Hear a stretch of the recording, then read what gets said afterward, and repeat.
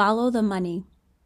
Money makes money, for whoever has will be given more, and they will have in abundance. Whoever does not have, even what they have will be taken from them.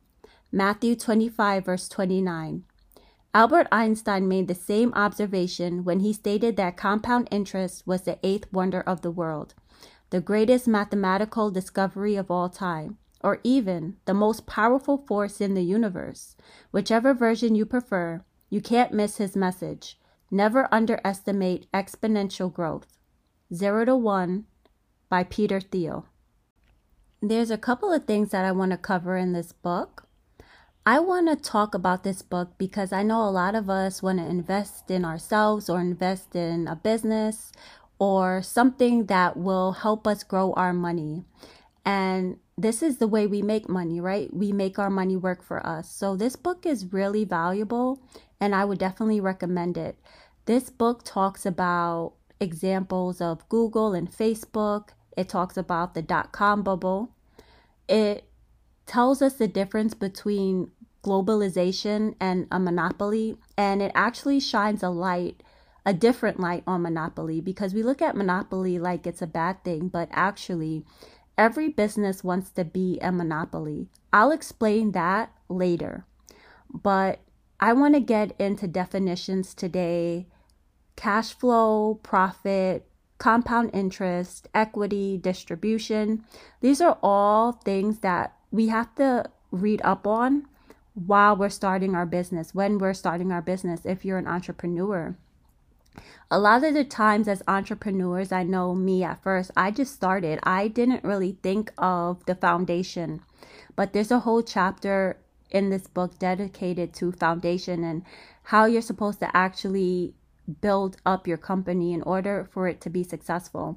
So there's a lot of valuable information in this book. I also love how he talks about horizontal progress versus vertical progress and just the business principles that we should always follow when, we're working on something, we're investing in something and we want it to succeed. Some of his business principles are: we should always focus on product and not pay. Always trying to make our product the best for our consumers, giving them more value than we get money. And this always makes for a successful business and valuable returning customers. And I find out that's very important as well. And when you focus on product and not pay, marketing is not as necessary as we think it is. Of course, marketing and advertisement is so important, and he talks about that. And a lot of the books that we talk about advertisement, whether we realize it or not. In Psycho-Cybernetics, it talks about hypnosis, and we're always being hypnotized by something. We're always being sold something. When we're watching TV, when we're on Instagram, when we're on Facebook, we're being sold. And the best way that companies do this is by making us think that we're not being sold. So there's a method to the madness in advertisement. And I have a perfect example of this because the other day, literally like 2 days ago, I went to the store and I just felt the need to pick up a Reese's Pieces Buttercup. And I'm eating it on my balcony while I'm scrolling through YouTube. And I realized that on the top of my YouTube feed, it's been there for a while. I knew, but I didn't know. Subliminal messages again, as we spoke about in Psycho-Cybernetics. If you guys didn't check out that book review, I highly recommend it. I highly recommend the book. It's all about the self-image, but we don't realize how many things get into our minds because of what we take in, and we take it in through social media. And a lot of the times we don't even realize that we're being sold. So back to the Reese's Pieces. So I bought the Reese's Pieces, and lo and behold, YouTube had this Reese's Pieces advertisement right at the top of my page every time I open up YouTube. And it says blatantly, "Do you want a Reese's cup? Are we making you want a Reese's cup?" That is the advertisement. So the whole point of advertisement, as it states in this book, is to not sell you the first time. It is to keep impressing upon you, so you eventually go out and buy the thing. It's a long-term strategy, not necessarily an instant reward.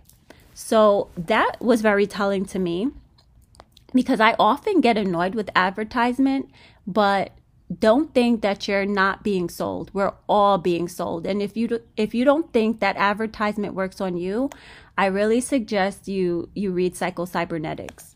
But I just find it very telling about advertisement in this book. He also talks about compound interest. And for you that don't know what compound interest is, it's when your money starts making money for you. So the money that you already have is making money on top of what you already have. Compound interest is the addition of interest to the principal sum of a loan or deposit, or in other words, interest on interest. It is the result of reinvesting interest rather than paying it out, so that interest in the next period is then earned on the principal sum plus previously accumulated interest. Compound interest is in finance and economics. Then it talks about cash flow. Cash flow. A cash flow is a real or virtual movement of money. A cash flow in its narrow sense is a payment, especially from one central bank account to another. The term cash flow is mostly used to describe payments that are expected to happen in the future, are thus uncertain, and therefore need to be forecast with cash flow. A cash flow is determined by its time, T. You know what? Let me just explain this to you guys so I don't confuse you guys. So cash flow is what you need in order to continue to fund your business. And that's why it's so difficult in the beginning when you're just starting out, because it's really difficult to have cash flow because there's no profit. So in every business, we're looking to figure out, how can we make more cash flow so we could keep on funding our business? And this is where a lot of businesses, they aren't able to get off the ground because they don't have cash flow. So if you're an entrepreneur and you're hustling and bustling, if you're unable to get someone to fund your business, you have to find somewhere to get the cash flow in order to keep your business up and running. And a lot of us, we feel like, oh, working for somebody else or hustling in the meantime is frowned upon. But actually, it's the smartest thing that you could possibly do, is to prove your concept first, number one, before you quit any job, before you do anything like that, is to prove your concept and to be able to fund your business. And the only way you're able to do that is with cash flow. And if you know that you're unable to do that when you start off, you need something to flow into the business. And that's what cash flow is all about. You could say that a lot of businesses, which it explains in this book, it's focused on annual revenue, like the profit at the end of the year, instead of cash flow. And that's a mistake. This book talks about a lot. It also talks about the dot-com bubble and how this dot-com bubble kind of reminds me of Instagram. Again, this is my opinion, but with Instagram, we see that so many people feel like the likes or the followers, so to say, are the value. And the more followers you get is how valuable you are or your brand is. And that's not necessarily true. I know so many people with so many followers and they're making no money. So if you don't know how to sell to those followers, if you don't have a niche so particular to what you're doing and the people that are actually following you are keen to that niche, you really don't have a successful business. And we see this all the time on Instagram. The conversion rate for Instagram is just so low. I don't know how people make money on Instagram. But that is something to really consider when you're starting a business. You don't want to start a business with high competition. And this is what the book really explains, right? We always think that competition is good, but not necessarily. Competition steals from you, and competition often mimics and copies originality. And this is what I really want to get into, because I see this on, and this is like a very like business, like I understand if not a lot of people want to take this one in because this is about startups and entrepreneurship, but I find that a lot of people that listen actually are trying to start their own thing. So why not talk about this? So competition is not necessarily the greatest thing, and we see this all the time. For example, on Amazon FBA, if you guys don't know what that is, it is an online business where you could potentially make a lot of money, but it's so risky nowadays because the competition is so high and people are literally looking to see what product you're selling in order to copy it, provide lower margins, so there's no profit, and it fails a business. And competition and globalization actually go hand in hand. And the book talks about China being an example of this. So China, we think about China, and China like produces like no other. But if you think about how they produce, they literally mimic a brand and they just copy it, right? What is the word that I'm trying to look for? Knockoffs.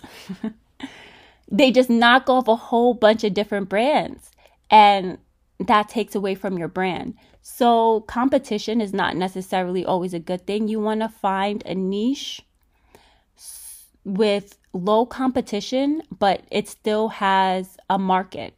So things that people are looking for with low competition that not a lot of people are, say, selling or etc.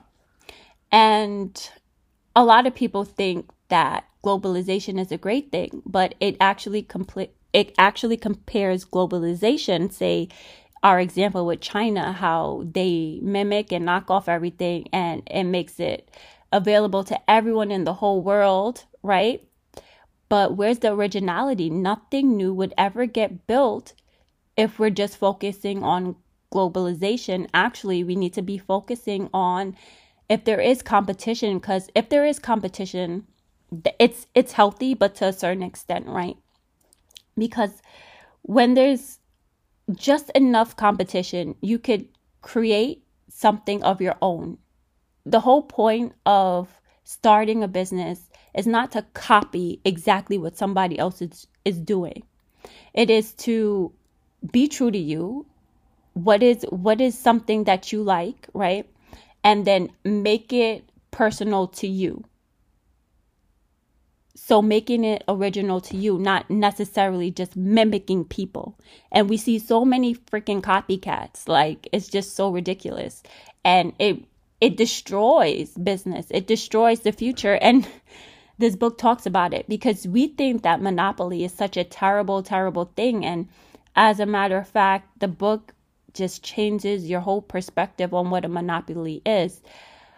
So this is what I want to get into next, because I don't think I could explain monopoly the way the book does. So let's just get into what the book describes as a monopoly. Monopolists, by contrast, disguise their monopoly by framing their market as a union of several large markets. A monopoly like Google is different. Since it doesn't have to worry about competing with anyone, it has wider latitude to care about its workers, its products, and its impact on the wider world. Google's model, "Don't be evil," which they took out, is in part a branding ploy, but it's also characteristic of a kind of business that's successful enough to take ethics seriously without jeopardizing its own existence. In business, money is either an important thing or it's everything. Monopolists can afford to think about things other than making money. Non-monopolists can't. In perfect competition, a business is so focused on today's margins that it can't possibly plan for a long-term future. Only one thing can allow a business to transcend the daily brute struggle for survival: monopoly profits. In the book, it talks about how you can become a monopoly, a healthy monopoly anyway. We're not trying to take over the world like Pinky and the Brain. But in order to become a successful or a monopoly at all, it says that you need to look for problems that people aren't proud to talk about. There's definitely a market there. And it just gives you different strategies. I'm not going to give it all away. I want you to read the book. It's so valuable. You could find the book on iCloud Library. I didn't find the link for you guys. Let me find that link for you guys so you guys could read these books. But you could get it at the library, online, on your phone. All you need to do is download the app. It's iCloud Library. And sign up for that library card so you could get access to all these free books. Of course, after you read it, you're going to want it on your bookshelf, but that's a different story. So this book is super valuable, guys. I just want to leave you with a summary of what entrepreneurs learned from the dot-com bubble, because it was like so valuable. And like I said, it reminds me of these times where we're just going to see, this is my opinion, let's just stick to facts. So make incremental advances. Grand visions inflated the bubble, so they should not be indulged. Anyone who claims to be able to do something great is suspect, and anyone who wants to change the world should be more humble. Small incremental steps are the only safe path forward. 2. Stay lean and flexible. All companies must be lean, which is code for unplanned. You should not know what your business plan will do. Planning is arrogant and inflexible. Instead, you should try things out, iterate, and treat entrepreneurship as experimentation. Improve on the competition, not copy. Don't try to create a new market prematurely. The only way to know you have a real business is to start with an already existing customer. So you should build your company by improving on recognizable products already offered by successful competitors. 4. Focus on product, not sales. If your product requires advertising or salespeople to sell it, it's not good enough. Technology is primarily about product development, not distribution. Bubble era advertisement was obviously wasteful, so the only sustainable growth is viral growth. These lessons have become dogma in the startup world. Those who would ignore them are presumed to invite the justified doom visited upon technology in the great crash of the 2000s. Now, like I said, I'm going to leave it here. This book has a lot of valuable information. It's one of those things where I feel like you really need to read this book for yourself. It just registers and kicks into you, and it just makes you confident going forward in your business and knowing what you have to do to improve on it. So wherever you are, just know that you could make your business successful. You could do it.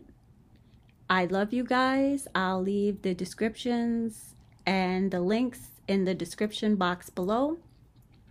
I'll try to find that iCloud Library link for you, but it's an app. I promise you, all you have to do is go on your phone and download the app. It's called iCloud Library.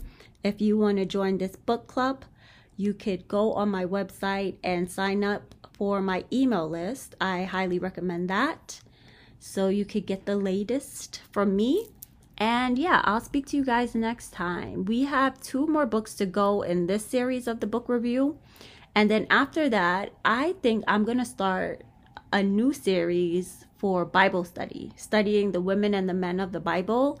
It's very interesting. Oh my gosh, I've been reading the Bible all month, and wow, it is like the words just do something to you. It activates you. So I want to activate you all. And I'm excited to do that. So I love you guys, and I'll speak to you guys next time.